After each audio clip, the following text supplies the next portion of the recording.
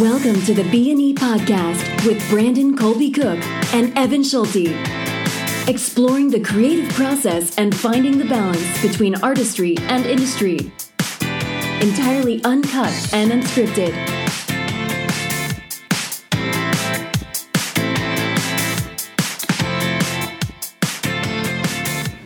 All right, Evan.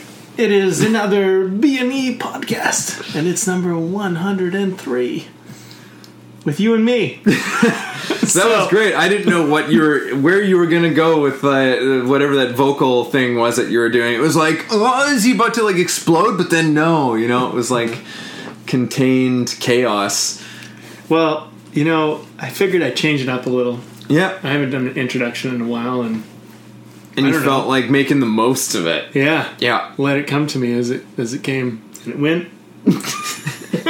It came and it went, and now it has begun. So we're doing that not so serious thing. Yeah, we don't today. have a topic. We're going to find it as we go. Yep. Maybe we won't. Maybe we will. If you read the title, that has some idea what we talk about. Yeah. But who knows?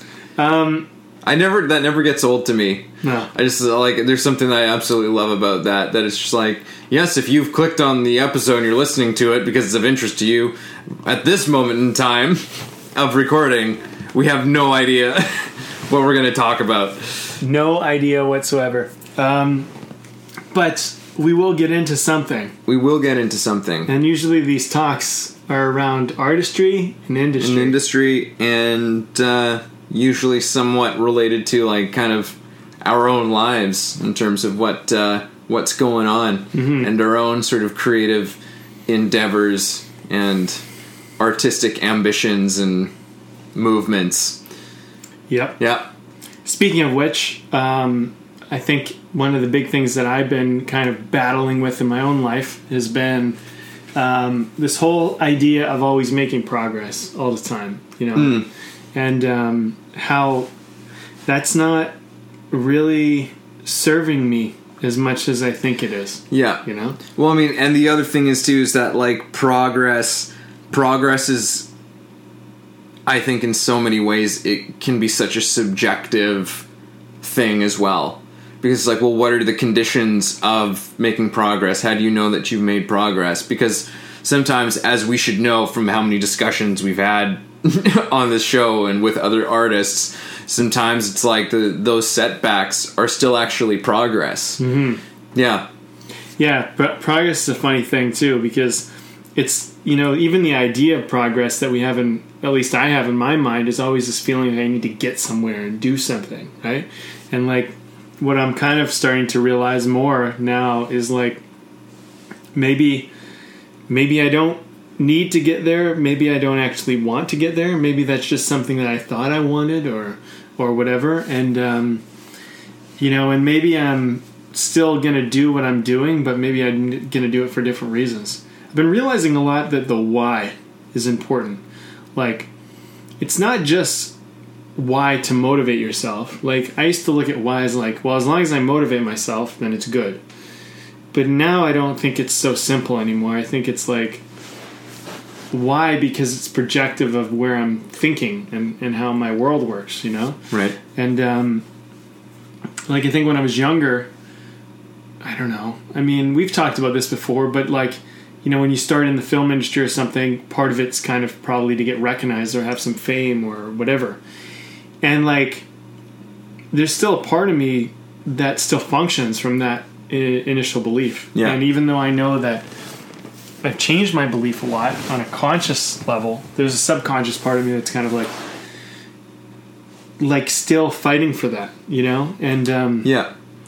And kind of letting that go and going like, maybe it doesn't really matter if I ever make a big deal out of myself with this career or make a big deal out of this career. I mean, maybe I just do it because I actually just want to do it, and all that other stuff is actually just nonsense and it's just distracting me.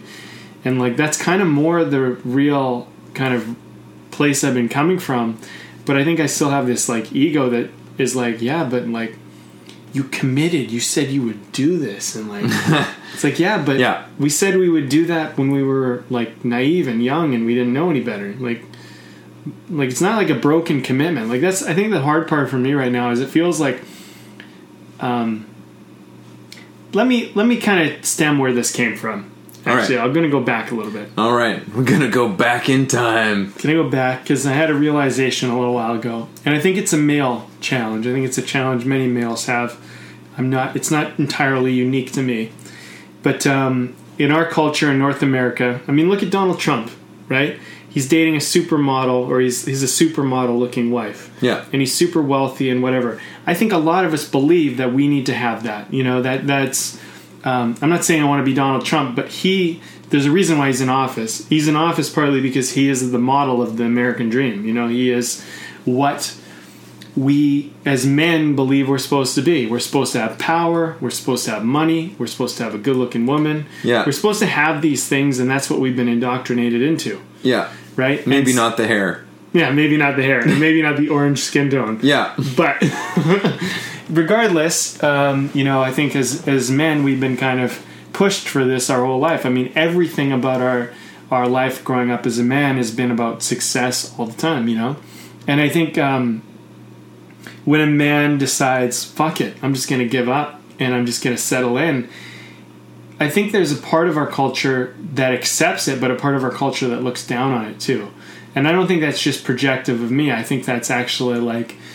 We have a struggle with this whole thing, and I don't think you have to give up, and I don't think you necessarily have to live it. But I was realizing this just with my dating life, like, this idea that I'm supposed to date someone who looks a certain way, and it's a weird thing to say because it's like, why do I believe that I need to be with someone that looks a certain way? Why don't I care more about their qualities as a person? Why does that not matter to me more? And like it matters to me, but there's this part of me. It's like, well, and the thing is as I get older, I'm realizing I'm more aware of like what I'm doing, and I'm like, wow, like I've set it up where what I want is like this unicorn. It's impossible, and if I hang on to it, I might be single for the rest of my life. And a friend pointed out, he said, well, there's an okay thing about that. You could be single for the rest of your life. You could hang on to this ideal. And you could die knowing that you hung on to this ideal. And there's this part of me that was like, I don't know if that's really who I want to be. I don't know if I'm going to hang on to that. I think I want to look at like, be more in reality of what actually is, what's actually possible, and not cloud all of what I want based on what I think I'm supposed to want. Mm-hmm. So the long and the short of what I'm trying to say here is that, I get all these, since I've been a kid, and I recognize this for a long time, since I've been a young kid, I remember looking at magazines and seeing what a woman is supposed to look like. Yeah. Based on what I'm supposed to like as a man. And I've been realizing recently more and more is like, I don't know if I actually like that. Although everyone else will say that's what hot is, that's what pretty is, that's what whatever. And I'm realizing, like, honestly, some of the women that I've been the most attracted to are more heavy set. Yeah. You know what I mean? Yet I'm supposed to like this girl who's paper thin. You know what I mean? Now, I'm not saying I don't like women who are paper thin or who are thin. I'm not saying... There's all kinds of different bodies, right? What I'm realizing is it doesn't fucking matter. This is what I'm realizing. And it took me a long time to get to this point, to like hit this point. But I'm realizing I'm like, this is the same as my career.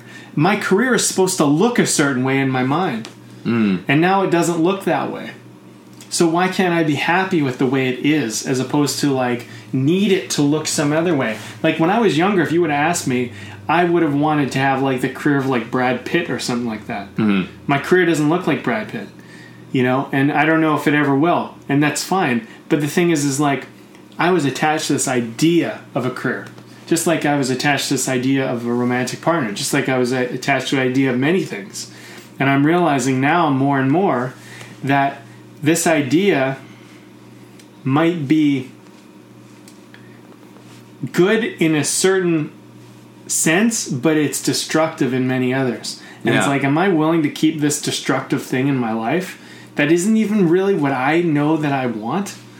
You know what I mean? And anyway, I've been kind of coming through this whirlwind of kind of like confronting these things that have been kind of pre-programmed into me, just based on social culture. Yeah. Yeah. Sometimes you've got to really reflect. This conversation is reminding me a little bit of kind of like what we were talking about a bit with Mark on the last couple of things. You know, this like these transition stages, this sort of evolving, this growing up as an artist, where you have to kind of examine some of your beliefs, some of these things that you just and I think that we all go through that to some degree. I mean, we have a lot of ideas about how we think things are going to go for us or how things are supposed to go, and things almost never go according to plan. You know, never exactly according to plan, and especially when you're in the arts, like it's like forget about it. Like forget the plan. Like it's not going to go the way that you want it to.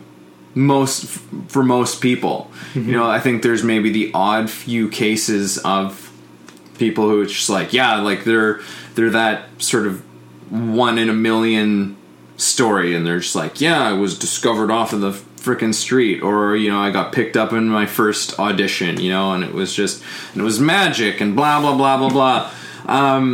Although there's usually a lot of other sort of, I think, repercussions that end up coming from those types of stories. But at some point you face some level of adversity when the plan suddenly does not go according to the plan. And now what the hell do you do, right? Because, yeah, you've got this whole idea in your head about what something is supposed to be. And when it's no longer looking like that, reflecting that sort of ideology, it causes a lot of misery, right? Like the Buddha had said, like desire is the root of all suffering, right? And I mean, there's a paradox to that, which is that, you know, it's like, well, desire is the root to all suffering, but then for a lot of within Buddhism, then the desire becomes to not be with desire, right? So it's this weird thing. Like I don't even know where I'm going to go with this, but but it's this part of us. We do have desire within us, and it's like, how do we have desire for certain things without it causing us a lot of pain and causing us a lot of suffering, right? Like, you know, for you, for example, and I'm the same way. Like, I wanted to be famous. You know, I loved acting because I had such a blast doing it. I had so much fun, and I was good at it, and still I'm good at it as far as I know. But, you know, like when I was getting out of high school, I was just like, yeah, I'm going to be famous. You know, I'm going to be in the movies. Like, I'm going to be at the time, like, I'm going to be on Jay Leno and Letterman and blah, blah, blah, blah, blah. And it's just going to be, I'm going to be living the life.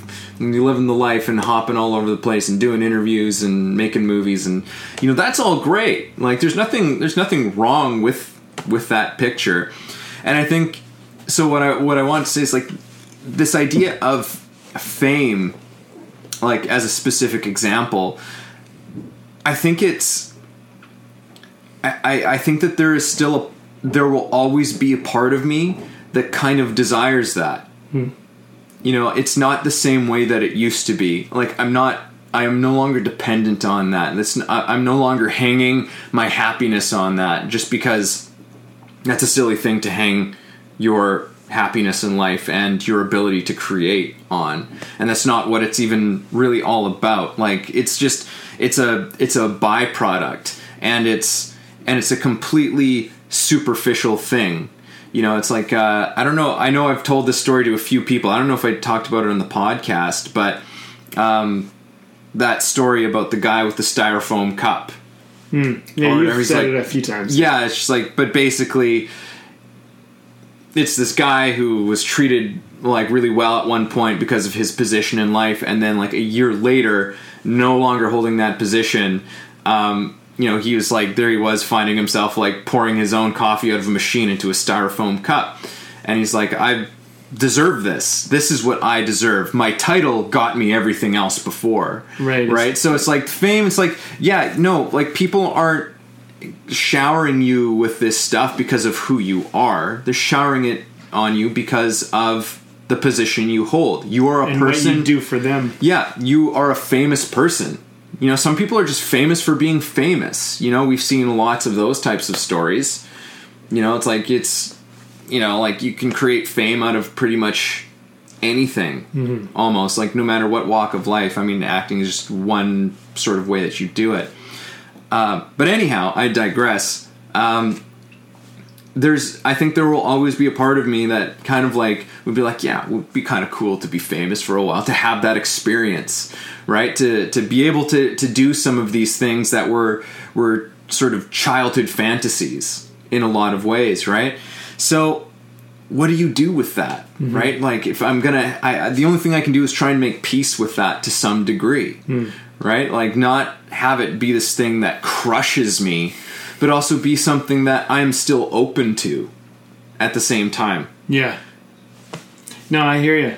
I mean, it's making it wrong, I think, because that's the other thing. It's like you make it like everything, and then I think then the pendulum swings the other way, and suddenly you make it this thing that's really wrong. It's like, oh, well, fame is like, it's bullshit, you know, it's blah, blah, blah. You can get really cynical about it, and it's like, well, no, it's just a different experience of life. Like, it's like anybody else's experience of life, you know? You grew up rich, you grew up poor, you grew up, you know, your family were immigrants, maybe you're first generation in a new country, or maybe, you know, you're just you are a foreigner or something, like, and you're now living in a new country or whatever. Like, these are all, it's just a different experience of life, and it's not, it's nothing, right? Like, it's not, I don't know. You know what I mean? I'm gonna drink. I think so. I mean, you know, I was talking to a few guys, and like, you know, with their like wives and stuff like that, and they were sharing pretty openly with me about how like sometimes, you know, they feel like they feel like they've settled in certain ways. Like they'll look at another woman and they'll be like, oh man, like that's who I want. And the thing is like they, you know, I think where they kind of came from was an interesting just take to really see. It was like, it's not that you're not more attracted physically to some other woman, but the thing is that like the woman that you choose, and I suppose it's the same for women with men, you know, it's not like a one-way street, but it's like you recognize things with that person that are more valuable to you and more important and of higher value than any type of like attraction there. I think for me, like one of the challenges that I've been facing a little bit in my life has been, I've never wanted to settle. I never wanted to be someone who settled, and I had this idea of what that meant and what it meant to like give up and take the easier road. I always wanted to be someone who lived up to my ideals and whatnot. Yeah. And I think that what I've realized more as I get older is that there's a reality to the world that, you know, is maybe not the same thing I based my dreams out of. You know, when you're a little kid, you don't have a lot of reality data about the world. You kind of, everything is like a fairy prince kind of situation. I mean, It really just is. And so, you know, you don't realize that pretty much every human being you're ever going to meet is flawed in some way. They have some cross they have to bear. They have some story about their life, you know, and usually when they don't, they're usually not the people that you are going to find the deepest connection with, because they haven't had enough life experience. They're almost childish in a certain way.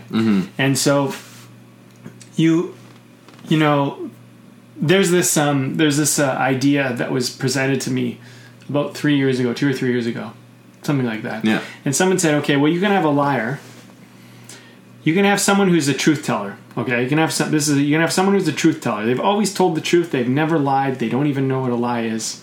They've never lied. They always tell the truth, which is basically doesn't exist. Yeah. But there's some people who pretend and you can exchange this for lying, you could exchange it for anything, but let's just use lying for the time being. Mm-hmm. So you have the person who has never lied, the truth teller. And maybe they have lied, but they're in denial. They just have never lied, and so they live this life of kind of like, I'm perfect, everything's perfect, I've never done wrong in the world, and anyone who has is less than I am, in a sense. Right. That person has a certain naivety, because maybe they even do believe that. Maybe they don't even believe it in a weird, malicious kind of like, I'm better than everybody, but just simply they haven't had enough life experience to realize why the lie might actually be better than telling the truth. In certain scenario, it actually might be better to tell the lie. For example, I know I'm going off topic a little, but hang with me. Yeah. A little kid draws a painting. You hate it personally. You think it's shit. But they ask you what you think of it. And instead of hurting their feelings and saying, I think it's a piece of shit, I think you could do a lot better, you say something more along the lines is like, good, you're doing a really good job. You know, which might actually, to you, not necessarily be truthful, whatever, you know? Yeah. But there's a certain way in which we'll lie. There's other things. There's a lie which we lie because we try to cover our asses, or we do things that are, you know, whatever. So there's the person who's the always truth teller. Then there's the next person who has lied. And they've lied now, and they know they've lied, but instead they've decided that they like the lie. They said, I like the lie. I think every lie I tell is right and good, and I should tell it because I know me, and I'm just going to stand by it. Even though they know like lying in and of itself is not good. Mm. Take this with cheating, take this with lying, take this with stealing, take it with anything. It doesn't really matter. I've stole, I've cheated, I've done whatever. This is the person that talks themselves out of doing the deed, and they make forgiveness for themselves in a way where they haven't forgiven themselves. But they just justify it. And that person is the kind of a dangerous person, because that person now, and this is actually kind of, unfortunately, in some ways maybe a bit of a bulk of our society. It's where apathy comes in. It's where a lot of stuff comes in. So what happens is you go, I'm going to stand by my lie. I'm going to stand by my cheating. I'm going to stand by my stealing. And I'm going to say it's okay. And I don't even want to look at it. I do what I do, and I know what's best for me. Then there's the third person. This is the third person which is told the lie. And they thought that wasn't good. Or did the steal. They stole, or they cheated, or they did whatever they did. I don't know. You take whatever you want. I just want to give you the parallels. And then they said, I don't like that I did that. And I actually kind of hate myself for it a little bit. And they realize the wrong and decide to forgive themselves. And so instead, they decide to be better in spite of their bad act. Yeah. Right? This is the healthiest person. This is the truest person of society. This is the person who has made flaw, has realized their moral, ethical side of it, and built a certain humanity about it. The reason why this person is so powerful is because they also can accept that other people might have lied, cheated, stole, and that if they could forgive themselves for it, they could forgive another human being, which actually creates humanity. Right. So the highest caliber of person you could ever pair with is obviously the third. But we try to pretend we're the first, or we stand by the second instead, because those are safer, easier choices. But if we do either of those, we never build humanity. Yeah. And humanity ultimately is where, if you ever want to have a relationship or a friendship or anything of any substance, even a career, you need to build the third, which is the humanity of it, which is, I fucked up, but I recognize why I did it, I forgive myself, and I move forward. I think, and that's definitely like an accepting of reality. Like I said the other day, it's just like this thought occurred to me. It's like that we can convince ourselves of anything but fool ourselves of nothing. Right? You know, it's like you can convince yourself that what you did was the right thing, but you can't fool yourself. Right. Like deep down, we fucking know. Yeah. We know. We always do. You know, when we do something shitty, we can tell a story. We do. Like, you can see it happen all the time, you know? Like, we tell a story about it. It's like, well, no, and we justify it. We justify the decision we made, the thing that we did, blah, blah, blah, blah, blah. And yet, you're just like, you're in pieces about all of it, you know? Like, you're just like, there's a lot of guilt around all of it. I know a guy I would like to talk about a lot on here and reference a lot, Dan Millman. I don't remember what book it was from, but he said, like, the crime is the punishment. It's like you commit the crime and like, it is the punishment. because you've committed the crime. Like, you now have to carry the weight of that crime. Whether it's like, you told a lie, or you stole something, or you cheated on somebody. Yeah. Right? It's like, that you did that. And I've met guys who have like and spoke and talked to men who have been like unfaithful. Like, been there like in the presence of like while they were like about to like commit the act of being unfaithful, and they basically just been like, oh, it's all fine, so it's like, as long as you're taking care of like the wife and kids at home, it's fine, fuck, blah blah. It's like, yeah, like listen, I'm not gonna, you can do what you want, like maybe you and your wife have an arrangement that I don't know about. I'm not here to judge, and I'm not here to tell you what to do, but it sounds to me like, and it looks to me like, this is kind of bullshit. Yeah. Well, and that's the thing, it's bullshit, because if it wasn't, they wouldn't have to justify it. Yeah. And it's, I mean, it's a thing, it's a saying I think I shared with you, but I don't know if I shared with it on the podcast. You tell a lie, it becomes your future. If you tell the truth, it becomes your past. Right? So, or maybe it's the other way around. If you tell the truth, it becomes your past. If you tell a lie, it becomes your future. But that's the thing, is that's what a lie is. That's a lie becomes something you have to carry into the future. You steal, you carry that into the future. You cheat, you betray your morals or ethics, you carry that into your future, because now you have to hide from the fact that exists. You have every time you create a lie, you create two stories that exist as opposed to one. Now you have to remember two stories. There's this comedian, I think I shared it on one of our previous podcasts, but she was talking about how she was driving to work and she was having a really upset day, and this guy drove up next to her and said something, and she wanted him to feel bad. So she said, my mother just died. And then they pulled up, and they pulled up to the next light, and they landed next to each other. And she was... whatever. I mean, I'm totally not telling the story properly, but she's at the next light, and he said something, and she didn't really get to him with the mother thing. He said something snide back, and so she was kind of bopping to her music. And the guy leaned in and he said, "I'm sorry about your mother." And she was like, "Oh yeah, my mother died," which in her own head, right? Because she had already forgotten the lie she just told. Yeah, you know what I mean. And the thing is what is kind of funny about this comedian was she's super intelligent and aware, but I think what's really funny about that is that it's kind of like that's how life is. Like, if we start telling these lies, we start creating these other things that become more work, and it's much easier and ultimately healthier, I think, to be the third person, where you just own the fact that you did the thing, and you forgive yourself and you work through that, as opposed to trying to pretend that you're perfect or justify the fact that your lie was valid. And the thing is you begin to start to heal yourself, because there's this other thing too, is like, we take things personally in this culture, which I know I have, but personally is because you have something you're hiding, and the world just poked at this thing you're hiding, and you don't like that. So now that thing that you're hiding has been shown light on, and now you're like, well, fuck, I don't feel good. If you have already shined the light on yourself as much as you can, and when someone pokes something, instead of like hiding it away and making them wrong for exposing it, you went, oh shit, that's exposed in me.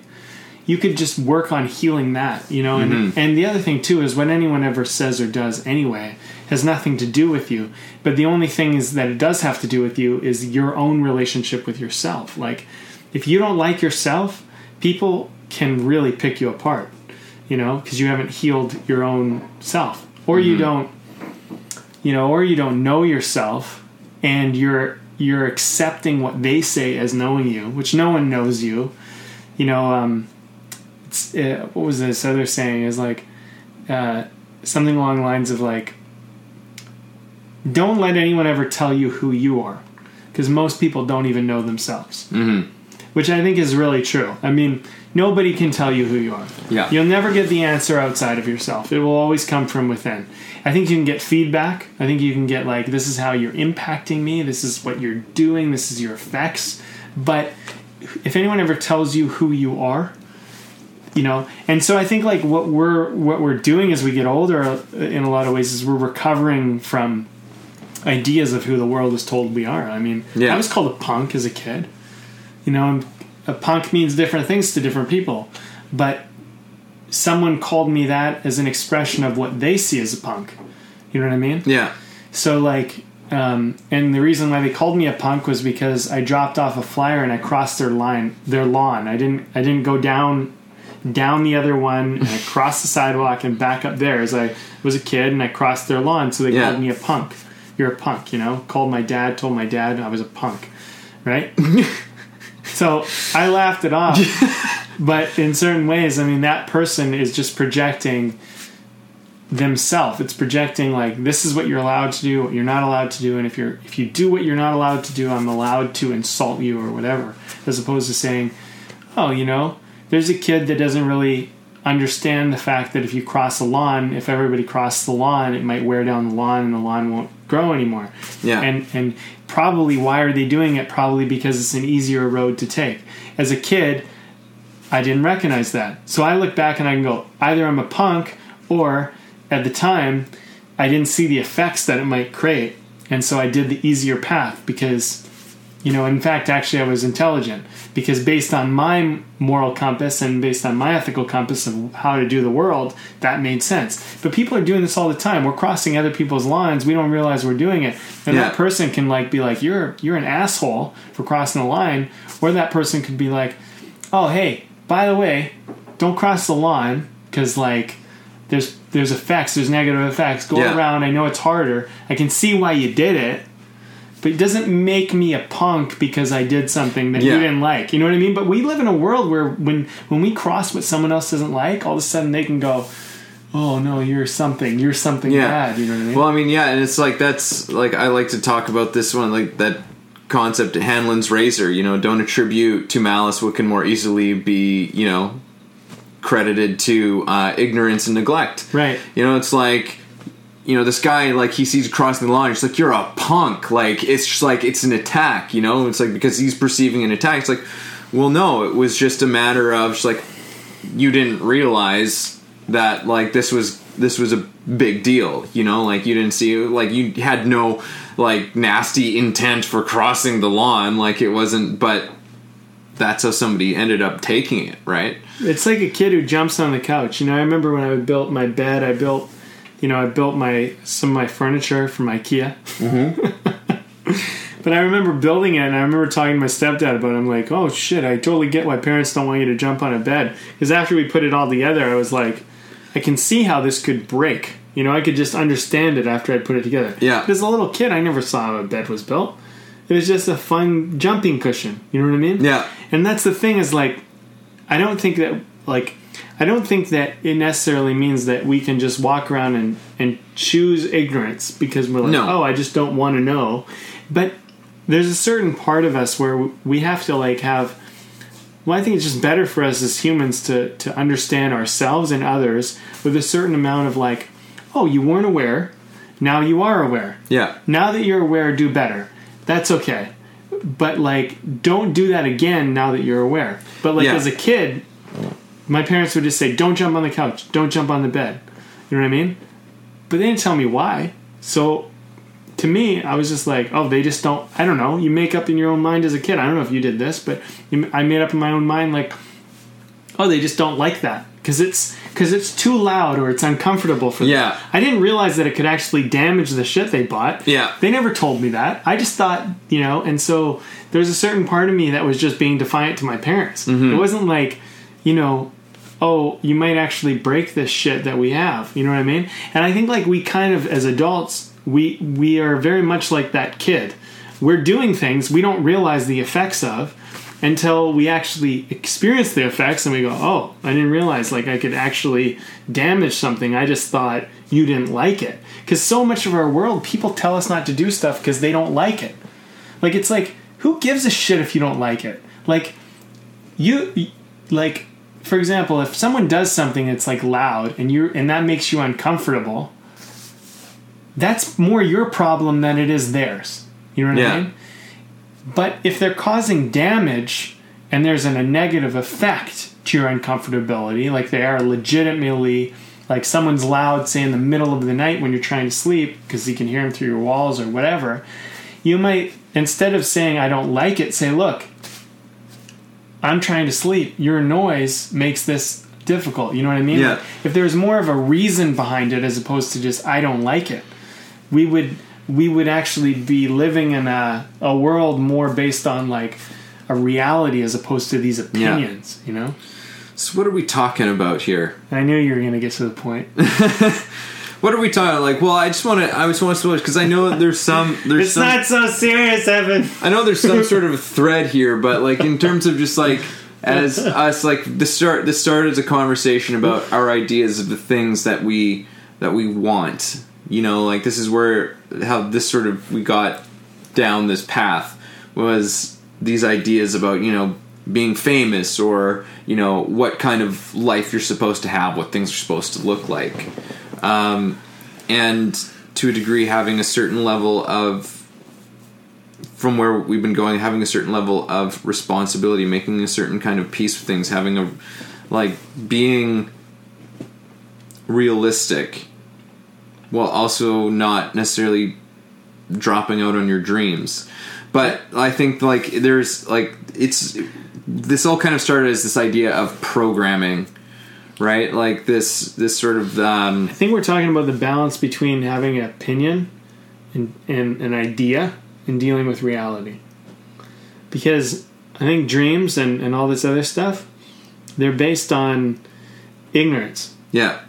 You know, and that's the biggest thing that I've been realizing at this point in my life is like a lot of the things that I said I wanted to do were based on an idea that wasn't really strongly based in reality. Yeah. And now I'm interacting with reality more, and I start to go, well, it's not that the thing I want isn't possible, it's just that I didn't see the reality of what the situation meant.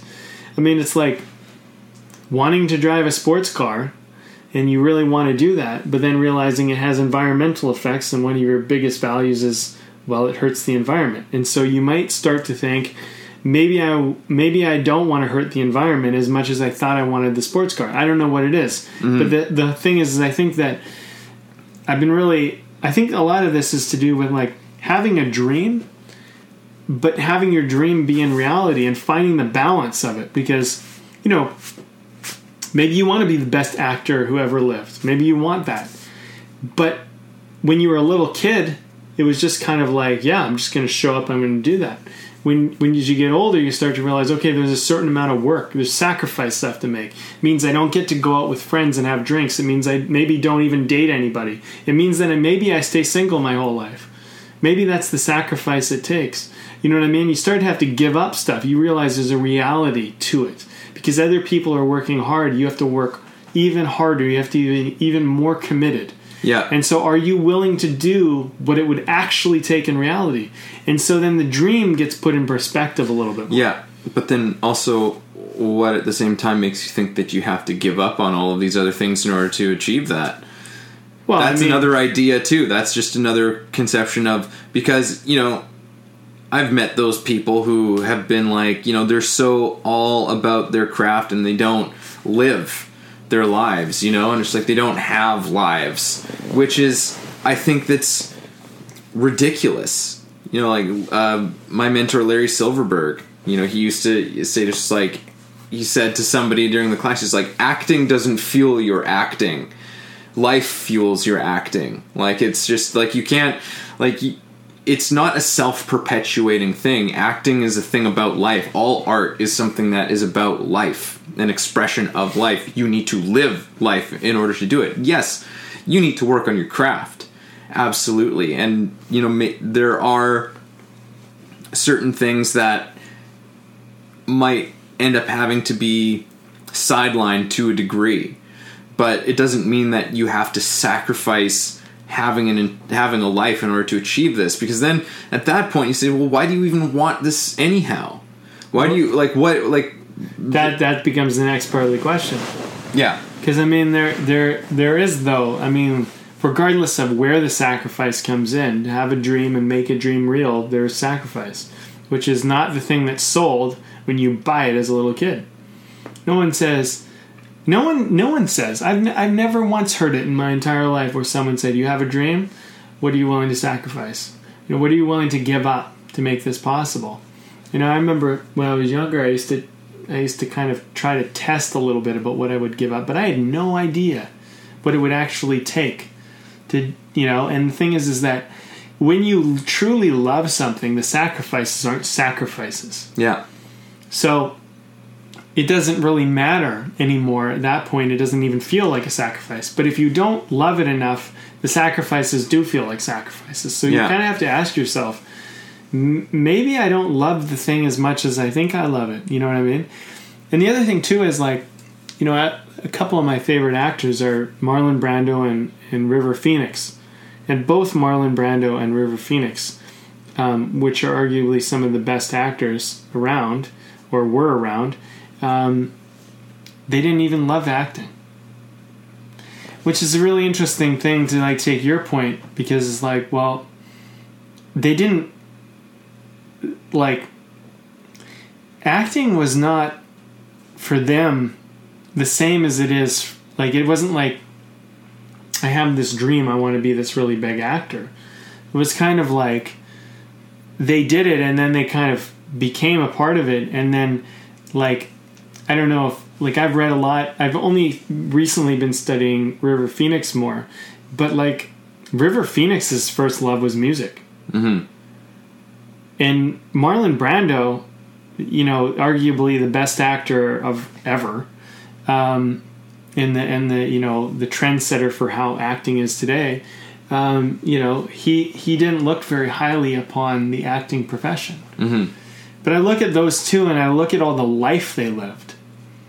And I think that there's this confusion to want to be a really great actor, or to really want to be great at anything. I think what ends up happening is, it's like, if you really want to be like great at something, there's a certain amount of sacrifice that comes into it, but there's a certain amount of like indirect kind of opportunity, you know? I mean, River Phoenix and Marlon Brando, if you look at where they came from, if you look at James Dean, like those three, there's three. If you look at where they came from, and Marilyn Monroe, let's just throw her in there too. If you look at where they came from, they were perfectly primed for the profession at the time they were in. It was an alignment of sorts. Mm-hmm. It wasn't because they were special. It wasn't because they had, you know, they did have a certain probably internal fire, but probably not unlike many people have an internal fire. But if you look at the way the world was, the socio-economical climate, everything else, it's part of what aligned for them to actually have the impact that they had. Yeah. Now, we can look at that and go, well, I'm not Marlon Brando, I'm not River Phoenix, I'm not Marilyn Monroe, you know, and everybody can kind of do that as an actor. But in some ways, even if you were, you'd never have a chance. If you were Marilyn Monroe reincarnated today, you'd probably barely even have a career, because Marilyn Monroe, according to today, is fat. Meanwhile, at the time, she was the most beautiful woman of the time. Yeah. Marlon Brando at the time was physically fit and a really attractive guy. Yeah, kind of dark and mysterious at a time when, like, you know, a lot of our, like, cinema's protagonists were kind of like these knights in shining armor. He was kind of one of the first anti-heroes. Yeah, he was gritty. Yeah. And so, like, you know, so we can't remodel the past and bring it into the future either. You know, and so the whole thing, too, is like, I mean, I think if you look at River Phoenix and you look at Marlon Brando especially, because I've been studying them more, if you look at their life, they happenstanced across their fame in certain ways. They did have something that someone saw that was special, but had, in some ways, the person who saw something was special, who no one will really ever know who that was, because no one ever remembers that. Yeah. That was actually more important than the person themselves. So, like, when it comes to certain things, you know, I think we have these like ideas of dreams where we base them much on ourselves, and they don't have a lot to do with who we are. I mean, look at Harrison Ford. Who is he without George Lucas? Right? Who is he? Who is he without Han Solo? You know what I'm saying? And even Edward Norton, who I think is arguably one of the best actors of today, he was found in an acting class. Someone was seeing his work in an acting class and said, you need to see this kid. And someone cared enough to pay attention to take a look at him, because had they not, Edward Norton, we wouldn't even know who he was. And so, yes, people are bringing something special to the table. But the factor we don't always recognize in dreams is that there's other parties involved in the whole process of it. And I think like where we can shoot ourselves in the foot, and I think is that, you know, you can be really great at something, but you might be the best, but you may never have a career, never make an impact. But that doesn't take away from the fact that you did what you felt was right and you really put an effort into your career. Meanwhile, someone else who's relatively average could get the light shined upon them by happenstance of the chaos of the world. Yeah, they're just that right thing at that right time. In the right place. Yeah. Yeah, exactly. And so they didn't even know how they did it. They stumbled into it. You know, you look at a lot of the movie stars. Just start reading autobiographies and biographies. You'll start to see there's a very common trend that most of them kind of stumbled into it. Now, I'm not saying they weren't working hard. I'm not saying that they didn't put that extra effort in. They did. But there's a certain part of them where it's like, if this person didn't come along, if this opportunity did not come along, who knows what might have happened. Yeah. You know what I mean? Well, I read years ago an interview with Ed Norton, and he had said, it's like, I have so many acting friends, you know, who I went to school with, who, you know, I did plays with, and they're fucking brilliant. Like, they are unbelievable actors. They're every bit as good as I am. But most of them will never be household names. Yeah. You know, and it's like, that's just kind of the way of it. Like, there's just, it's not everybody gets to do that necessarily, right? It's a lottery ticket. Yeah. It's a little bit of a lottery ticket. And you know what? I was thinking about Sylvester Stallone. You know, say what you will about him. That guy made his career. I mean, the fact that he took Rocky and he pushed as hard as he did to get that thing made. You know, had he never done that, it's hard to believe that he would even have a career and that anyone would even know his name. And so, lots of these, like, you know, you look like a lot of these independent filmmakers and stuff. You look like someone like Kevin Smith. You know, that guy Kevin Smith would have never been a publicly known figure had he not made Clerks. It wasn't even that he made Clerks. This is what people actually, I want to correct you on this. It wasn't that he made Clerks. He made Clerks and it did shit when he made it and released it. And he was like, well, this was a total fucking bomb project. But you know what? There was a big producer who showed up, someone I think recommended, and showed up to his one little screening. Yeah. And he was like, he describes him as this old guy in the audience. That guy made his career. That's what a lot of people don't realize. Because everybody goes, oh, I'm just going to do what he did. You got to understand that there is a certain happenstance of good fortune. Now, maybe there's a way you can help that good fortune come into your life.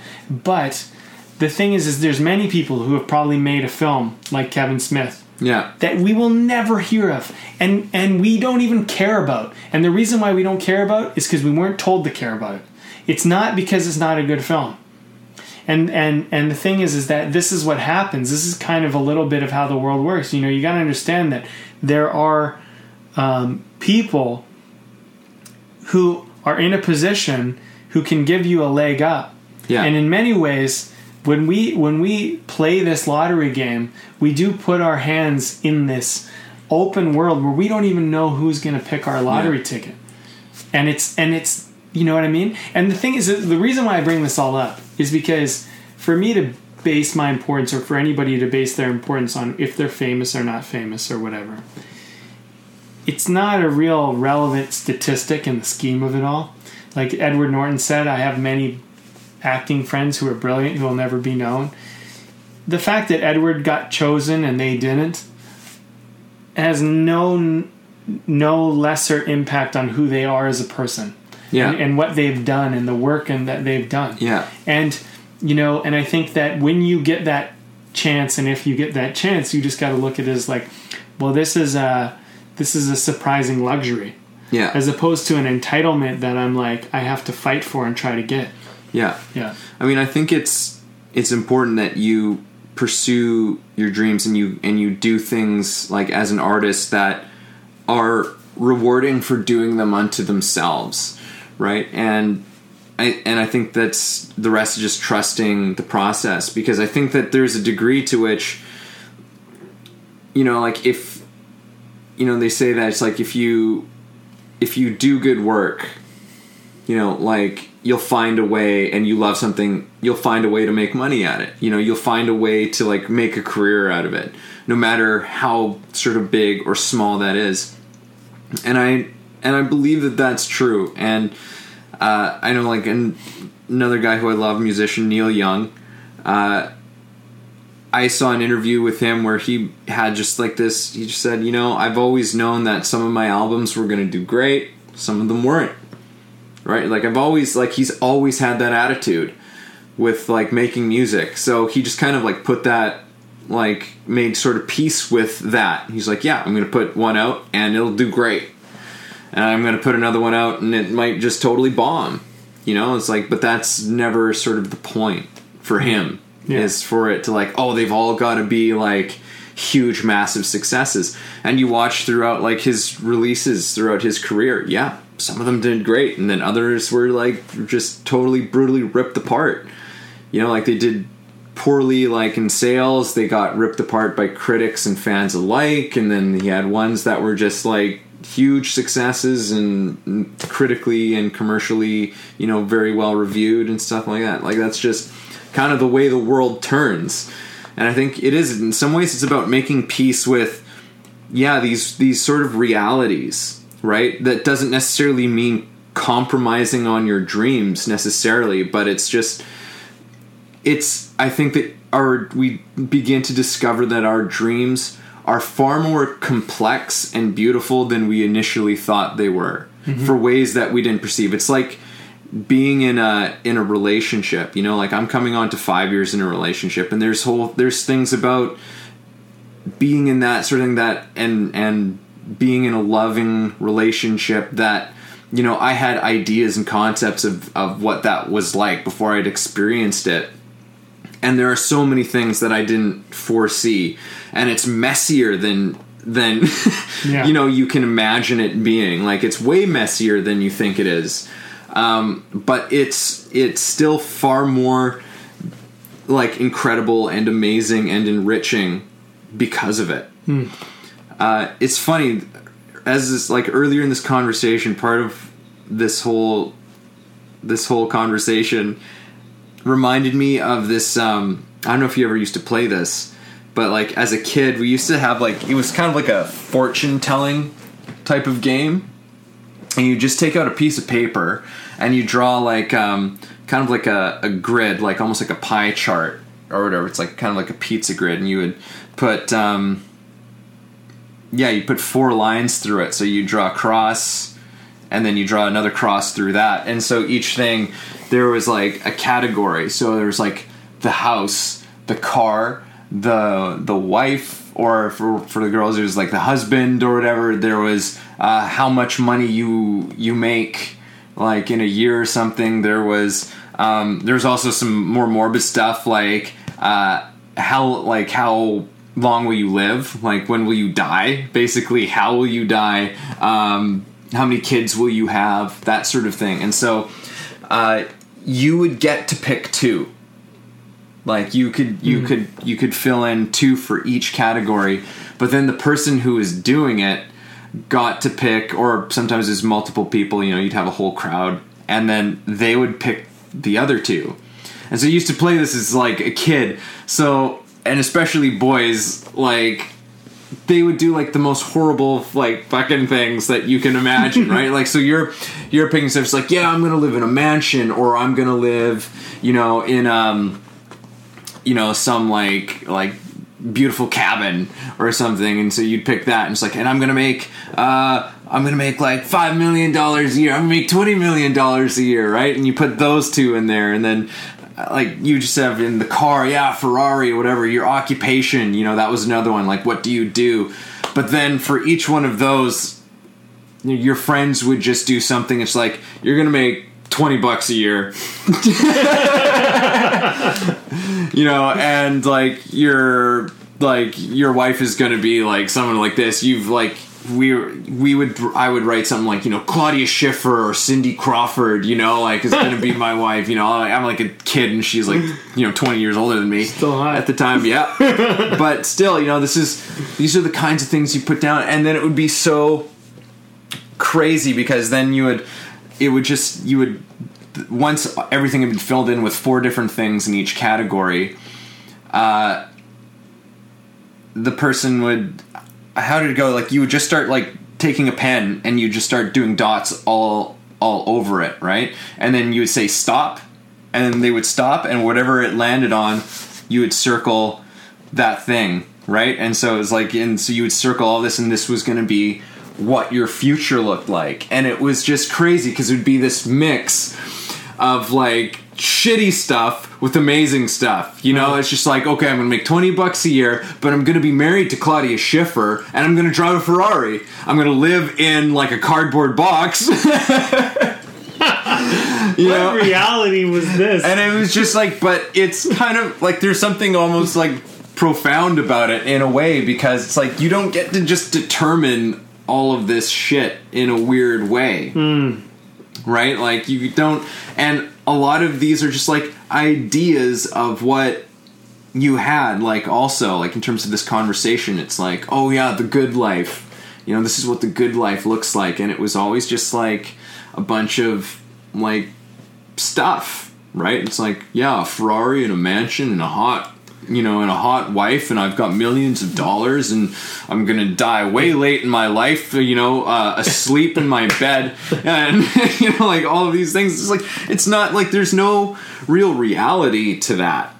Well, that's what I was saying. That's how we make up our dreams when we're kids. Yeah, we make up our dreams based on this nonsense. I mean, it is nonsense because what's an 8-year-old kid gonna do with Claudia Schiffer? An 8-year-old kid's not including cancer in his fucking life. Yeah. Or her life. They're not including that. They're not including the fact that one of my best friends died when I was 21 years old. Fucking car crash. T-boned. He was about to go, he just finished and graduated, and he just got accepted into film school, which was his dream. He just graduated university, and boom, done. And it's like, you don't put that in your dream. That never even factored in my life. You know what I mean? In my little perfect world, for me,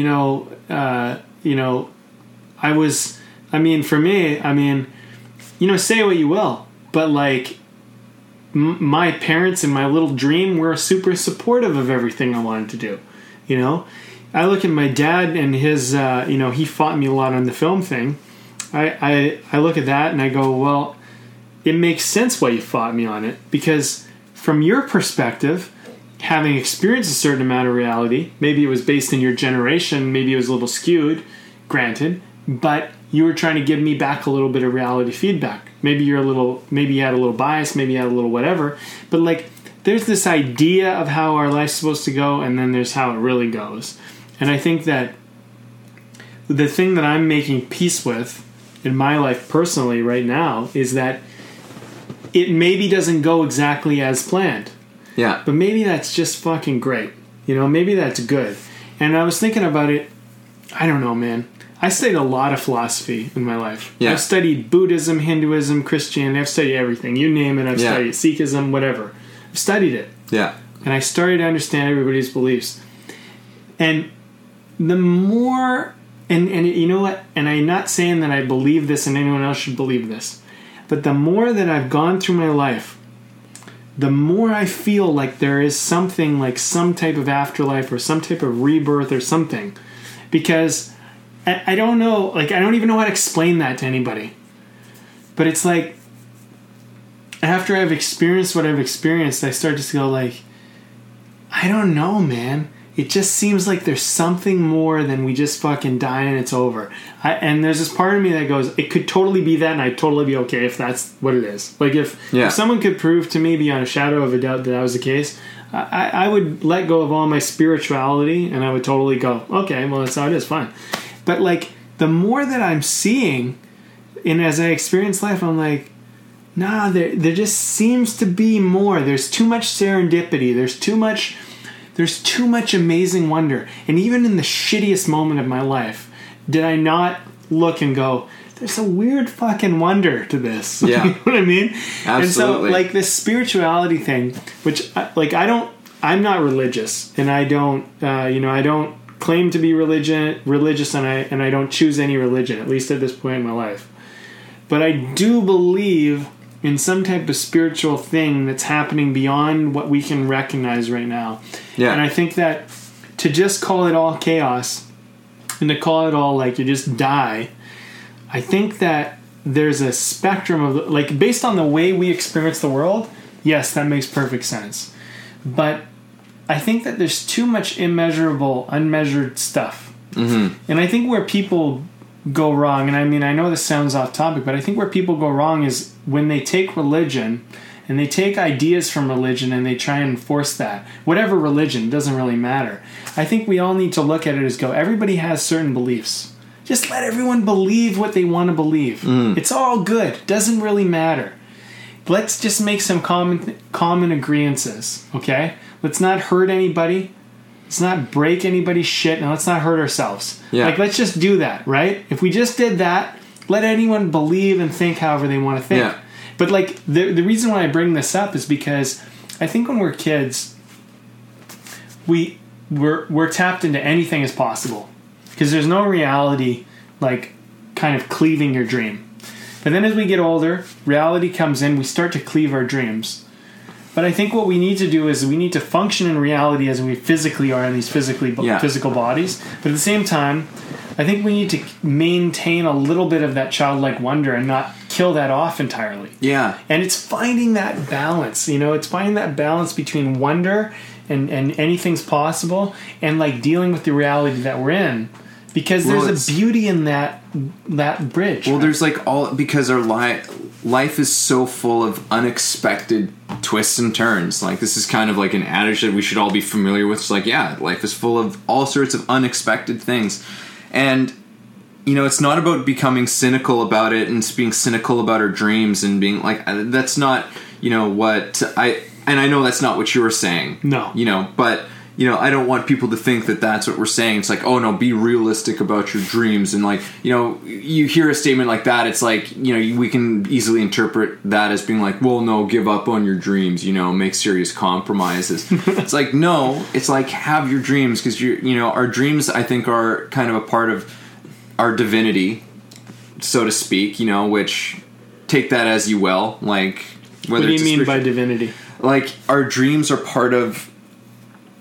they're part of our beauty, as, they're full of our highest hopes. They're full of, they're just full of, not full of shit, but I don't know, they're our ideals, and there's terrific things, but yes, sometimes, like, they can be a bit naive. And sometimes, like our beliefs and things, they can become very rigid.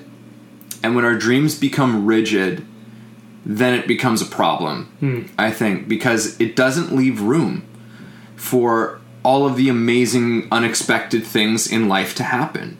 Like, when these things that seemingly to, like, throw a wrench into our plans, like, well, how is this maybe actually part of the dream? Yeah. How is this actually part of your dream somehow?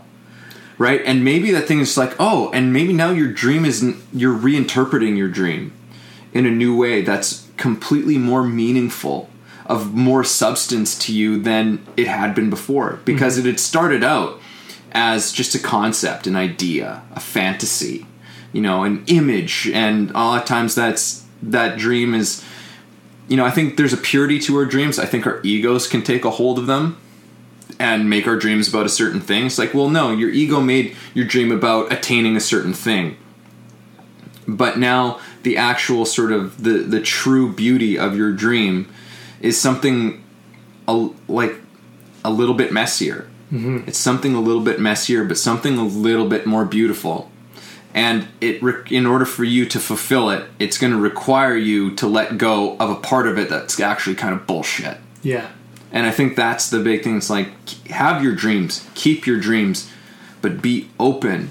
You've got to remain open to the unexpected things of life and being able to interpret them as part of your dream, interpret them as being the thing that's guiding you closer towards achieving it. And maybe it doesn't look exactly how you initially thought it looked like, but that's okay, because it was a naive idea before. Yeah. Right? But you did your best at the time. Yeah. And you've got to start from that place, yeah. And like you start from that place and you work towards it, and then you adjust it as you're making your way towards it. And like, I know for myself, it's like where I started out with like my dreams, they were very naive, very superficial. And I don't know if I'd achieved any of those things like in a very quick succession, like, I'm sure it would have come with its, like lots of wonderful things, but it still wouldn't have been what I thought it was. It would still be full of unexpected things I never saw that would challenge me,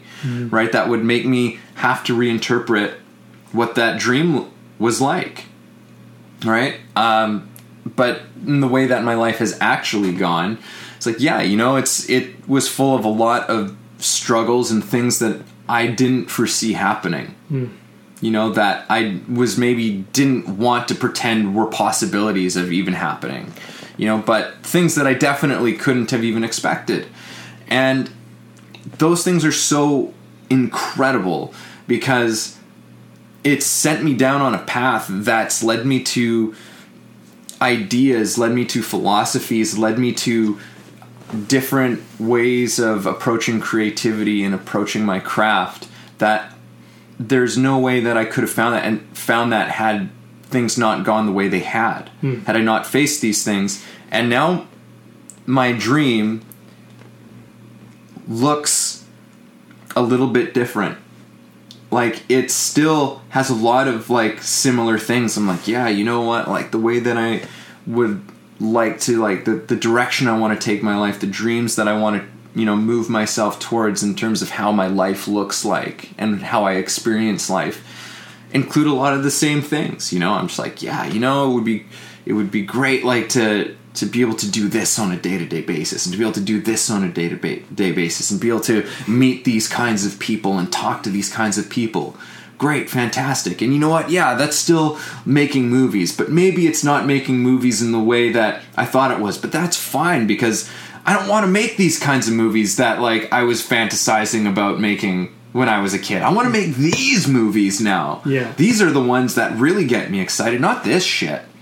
And it's like, and there's still room for, it's like, yeah, and you know what? Maybe those movies that I want to make end up becoming something. And it's like, oh, and you know what? Maybe you'll get a little taste of that fame out of that. But now that's something more in line with who I authentically am, right? And maybe the fame won't come. I don't know, right? But it's like, I'm not depending it on that, I'm basing my dreams on the experience of life that I want to have. And, I have to credit you to a large degree with that, with like, those Frank Kern, like those core identity, core questions, really creating an image of your dreams from a completely different place, not from a place of stuff and status. It's like, it's not about that. It's like, how do you want to like spend every fucking day of your life? What's the experience of it? Not the stuff, the experience. Yeah. I just thought it was just like, it's just such a brilliant thing when you can start basing your goals and your pursuits on that instead of how we traditionally pursue our goals, right? Well, yeah, I mean, that exercise by Frank Kern, that core identity exercise is awesome. I mean, because it really is all experience. It really is all how do you want to experience it. And I think that's the hard part sometimes, is like, we were a little bit indoctrinated into this idea of like, I want to have, like you said, the pie chart. I want to have the mansion and Claudia Schiffer or whatever as my, as my life. And those are, it doesn't even matter what those things are. It was, what did you think you would experience by having those things? Yeah. And if you tapped into that, the dream is still real. But the thing is like, the material stuff, like, I think that's the hard part about reacquainting yourself with your dream, is that I think initially, and I don't know if this is for everybody, but initially for myself, my dreams were based on, I need to achieve a certain thing, succeed a certain way, it needs to look a certain way in the material world, and then if I do that, then I've won at life, kind of thing. Yeah. like there's just like this point where it's like, yes, you won. Yeah, you won. Now enjoy. Yeah. I think that there's like only one person who's done that, and that's Justin Timberlake. And then that to me, he's the closest to of like this. I think this guy's kind of won. And then, then it just, I don't know his life. Then it just normalizes, even if you did momentarily. I mean, everything's like that. It's all momentary. And I mean, I think that. That's the thing, is like, it's have the dreams, have the pie in the sky ideas. But the pie in the sky ideas, it's not so much that you need to get the pie in the sky. What you need to do is find a way where you can experience what you believe only the pie in the sky can get you. Like, when I think about the relationship thing, I think about some of my best romantic relationships that I've ever had. And they didn't look like the pie in the sky. But I look back and I go, that was the experience of what mattered. And I think a really big thing that I've been pushing on in my own life is like, am I doing this because it's what I'm supposed to want, because it's what would make someone else happy? Or am I doing this because it's what would actually make me happy? And I really started to... I've been really battling with that a lot, but I've been thinking about it and going like, maybe if I did what I really wanted, it would make a lot of other people unhappy. And so maybe what I'm more scared of is making other people unhappy than I am about valuing what would actually make me happy. Mm-hmm. And it's not even that I need this thing to make me happy, but that if I did it their way, all I know is I would be unhappy. But they would be happy. And it's like, am I going to live my whole life trying to keep other people happy? And, I mean, once you kind of get down to the crux of it, I mean, the answer is pretty obvious. Yeah. But it's hard when you're in it. It's really easy when you're like, that's why I like these podcasts, because we get to take a moment, reflect on our life, be like, okay, here we go. Yeah. And I get to talk to another person and hear my thoughts bounced off someone other than my own mind. And it's like, yeah, I mean, obviously... Yeah, sometimes these things, like when we have these major epiphanies, it's just like it's so obvious. You're just like you feel stupid almost that like you couldn't see it, but they're so obvious. Yeah. It's like it's really it's about like the bullshit that we tell ourselves. Like the shit we convince ourselves of. But eventually you hit a point where you can't fool yourself anymore, right? The gig is up, man. Yeah, the jig is freaking up. The jig is up. The jig, not the gig. Not the gig. That's more for like modern day term. The gig is up. Yeah, the jig. It's like basically, oh no, my data! I've hit my data limit. I still got 2 weeks to go. Oh man, what a generation we're in. Why don't you talk about this beer for a quick second? Holy shit, yeah, the beer. So this is the Yellow Dog Brew, which we've had 2 times before. And another one recently. We had that coconut porter, which was stellar. From them. I didn't say this on the podcast before. It was later on that I think I said this, and I just want to give this one like another shout out. This coconut porter from Yellow Dog is one of the best porters I've ever had. Like it is something else. And we are not paid sponsors. We paid for this beer. Yeah, we bought it on our own dime. Yeah. I agree, actually, that the porter that we had from Yellow Dog, what the hell was it called again? I don't remember. But it was 2 podcasts ago. And it was maybe my favorite porter. Yeah. I mean, I don't know. Would you call Guinness a porter? I guess so. Yep. Or is that... No, that's more of a stout, I think. Stout, okay. Yeah. All right. So I would say this Yellow Dog, this coconut porter they had, it was fucking epic. Yeah. It was really good. And anyway, they impressed me so much. I was like, you know what? We need another Yellow Dog beer. So this one's the Red Nose, and it's a limited release. And it's basically a red ale, 5.5%.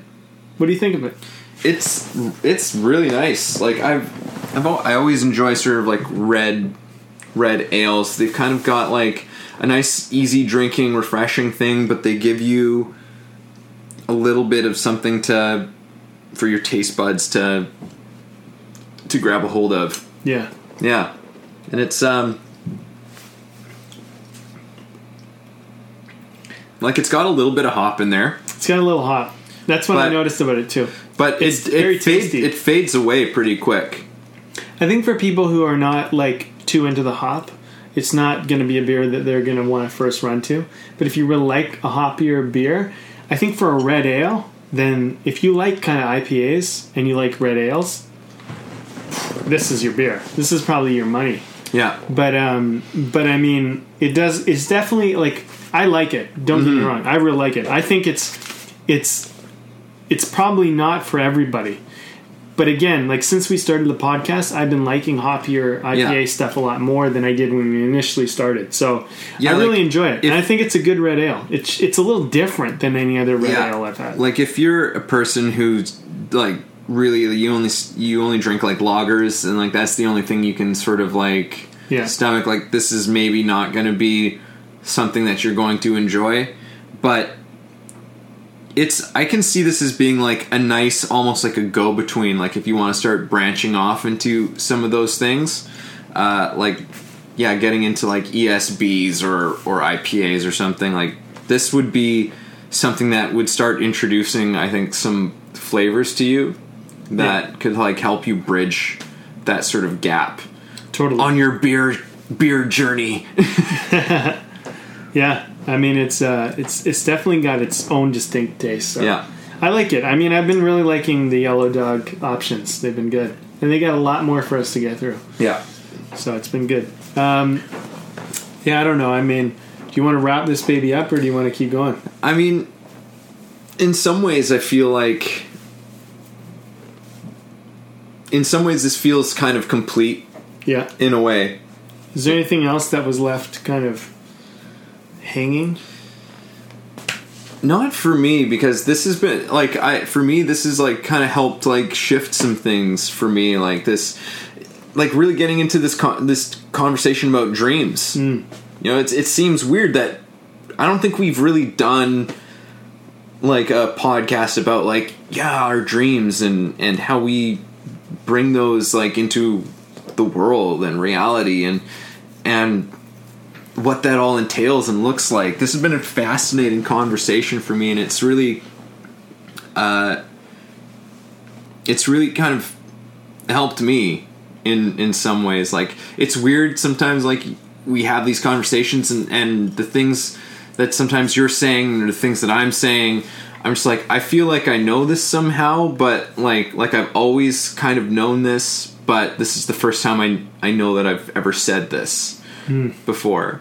And for me, it's just like I think just to go back into, for me, it was like the kind of the rant that I went on to just like a little while ago, and just like, you know, in terms of our dreams, it's like, you know, leaving room for the unexpected twists and turns of life, and let those things kind of shatter the bullshit of, you know, the naivety of our dreams before, and let our dreams become kind of wiser in a sense, you know, like they become wiser, and then our dreams better guide us to what we actually authentically, genuinely want. Yeah. You know, because that's what happens when we face those twists and turns. It shatters the bullshit.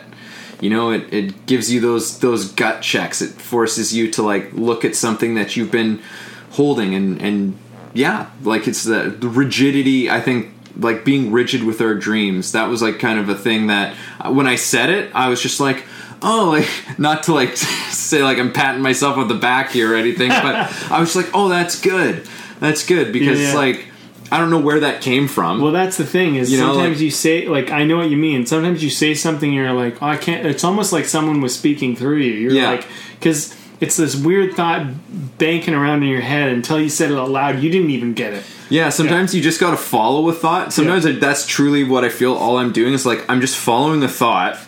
Like I'm just chasing it down. I'm like, okay, where are you going? I don't even know where you're going, and I'm just speaking it out loud. Yeah. And that was kind of what it was like. It's like, yeah, it's like sometimes like I know I've done that. You get rigid with your dreams and you hold kind of a lie in your mind. The more you hold that lie in your head and try to hold on to what you thought this thing should be and should look like, you cause yourself a lot of pain. It's like leave yourself open for the mess of it to happen, and because it's way more, it's like, yeah, it's messy, but it's way more beautiful than anything that you could have contrived.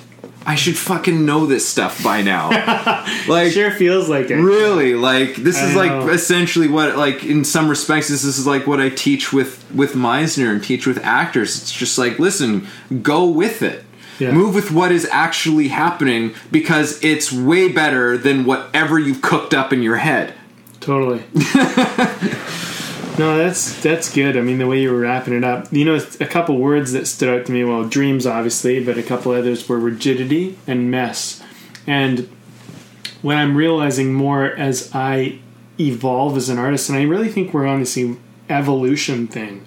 It really seems like, at least the last three podcasts, maybe in 4, it's been kind of this evolution thing. And that happens, we get on these waves of things for a little bit. Totally. And I feel like it's been one of those things where it's like, well, maybe I've evolved and the rigidity of my past dreams are not so solid anymore. And maybe it's a little bit more messy than I would have initially anticipated because it's more based on my evolution in interacting with this reality. And so I think like I've been really kind of like embracing the whole idea that there are no answers in the future and no answers from the past that will help you. There is only the answer of right now. And it's hard because right now is not faithful to the past, nor is it faithful to the future. And it doesn't need to be, and it's good that it isn't. Because if it was, you would be locked into something that would just totally mislead you. And I think that I think we need to embrace the moment, and I think the dream is something that as much as you might have come up with it when you were younger, you don't have to keep the promise the same way it looked when it was younger, but keep the promise of what you intended to experience. Not what it would look like, what it would be, how it would be, or any of that other shit. But you had an idea of what you wanted to experience in life. And there's no one can ever stop you, nor can no one ever give you, nor can anything ever give you or take away the experience that you can have. And I think that it's the reason why I'm embracing a little bit of spirituality more. Not because I think that anybody should believe in God or any of that stuff. Now, sometimes I think that I like to just think of spirituality as like it's a dimension of human experience. Yes, that's more how I'm looking at it. Yeah. Not any type of religious, just a dimension of human experience. I think that's it. To look at it as though maybe there's a part of your experience that has been very difficult to register because and as you get older, I think we get more and more confined and limited to like, oh, the world is as it is, and there's reality and there's gravity and there's blah, it's it's kind of like, well, maybe that is what it is, right? Maybe that is so, but does that have any saying over your experience. Let me just kind of just gap this. Last night I had a dream. This is gonna sound kind of fucking funny and weird. I had a dream I was Spider-Man. Okay. Nice. I know. Sounds like fun. It was. And I could fucking crawl on walls. I could swing. I was wearing a costume. Nobody knew who I was. And I was experiencing in my dream what it would be like to be Spider-Man. I've never had quite an experience quite like this. I don't know why last night my brain decided, let's go there. You know? Yeah. But I did it. And I was like, what a fascinating thing. I thought, what a fascinating way to experience a moment. And I was like, I've been really loving kind of my dreams recently, because my dreams, I don't know what it is, I go to sleep, I give myself a permission to experience the world in a certain way. And so I thought, you know, that's an interesting thing, is that there's life that we live, but there's a construct of our imagination that goes to a non-existent place. I mean, it was my interpretation of being Spider-Man. You know, it's not everybody else's would have that experience. I mean, I could have done anything, but I just realized, like, as I was thinking about it more, I'm like, that's the dimension that is untraveled. That's the unexplored dimension. You know, is where, and I think that's the beauty of being an actor, is like, I think we only give ourselves permission when we get a role. When you're a writer, sometimes maybe we come up with an idea, but we could give ourselves permission to experience things far beyond our physical existence. And that's kind of the spirituality I'm talking about, is that maybe we have more wisdoms than we even know, right? Because until I tried on that idea, like, not like, oh, that's cool, I saw that in a movie, but like, what's it like to be looked at? You know, what's it like to deal with this? What are, you know, I don't know. You're hanging upside down from a fucking ceiling, and you're like, I could fall and hit the ground. You know, like the actual feelings that would be. Like, I think, like, we look at Spider-Man, but he looks fearless. We look at Batman, we look at any of these superheroes, they look fearless. But they would have their own set of fears. I could just imagine being Spider-Man, and like part of this dream helped me kind of try that on. And it's not just about Spider-Man. If you're thinking that, then you're missing my point. It could be about anything. But to experience, like, what would it actually be like to fucking swing across a fucking cityscape, or like crawl upside down or up a wall? Like, have you ever stood and looked over a 70-foot cliff? I have, and I've jumped off of it. I've even looked off of I think a 1,100-foot or 1,600-foot cliff, like that was basically straight down. Yeah. It brings up something in your body. Oh yeah. So just imagine you were climbing on the side of a wall like that, and you know, it was new to you. You might think, man, like, what if my webbing or whatever the fuck's holding me to this wall fails? You know what I mean? There's a physiological kind of experience that goes on with these ideas we have. Yeah. And what I think happens is we have these dreams, and we imagine ourselves driving the Ferrari or the Lamborghini or whatever the hell it is, but we put a physiological experience into that. You don't need the Ferrari and the Lamborghini. That's what we don't get. You actually already have access to that in your mind. And I think the problem becomes is you go, well, if I already have access in my mind, why would I do anything? But you would do things because you would do them because you actually love them. And they would actually gain you more access to your internal world. And I think what happens is we just put too much pressure on our external world to be the answer for everything. So in my roundabout way of answering kind of how I would close this off is that trust that what's going on inside of you has everything you possibly ever needed and more than you can ever imagine, and that your physical world is there to help assist that. And that's the spirituality part of it. That's the part of the dimension that I think you're and I am and we all are undervaluing, this other dimension of our experience that is perfectly valid and maybe even more valid than what the physical tool of walking through the world is. And I think of it almost like a tool, you know? Like, my experiences in real life, in reality, have given me access to a dream like I had last night. And the many other dreams that I've had, you know, just recently, where I've really been embracing this idea. And we've been talking about dreams, but dreams aren't just dreams when you sleep, but dreams when you envision your life. That's still a dream. Yeah. It's still a made-up dimension in your mind. So, if that dimension is not going to work in this reality, that doesn't mean that dream was not good. That dream was still great. Yeah. It just, I think the tie to, need that dimension to happen in reality is the problem.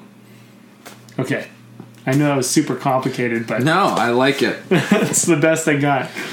All right, man. Yeah. Wow. What a talk. This was great. I like this one. Not so serious Sunday. Never serious. You never know.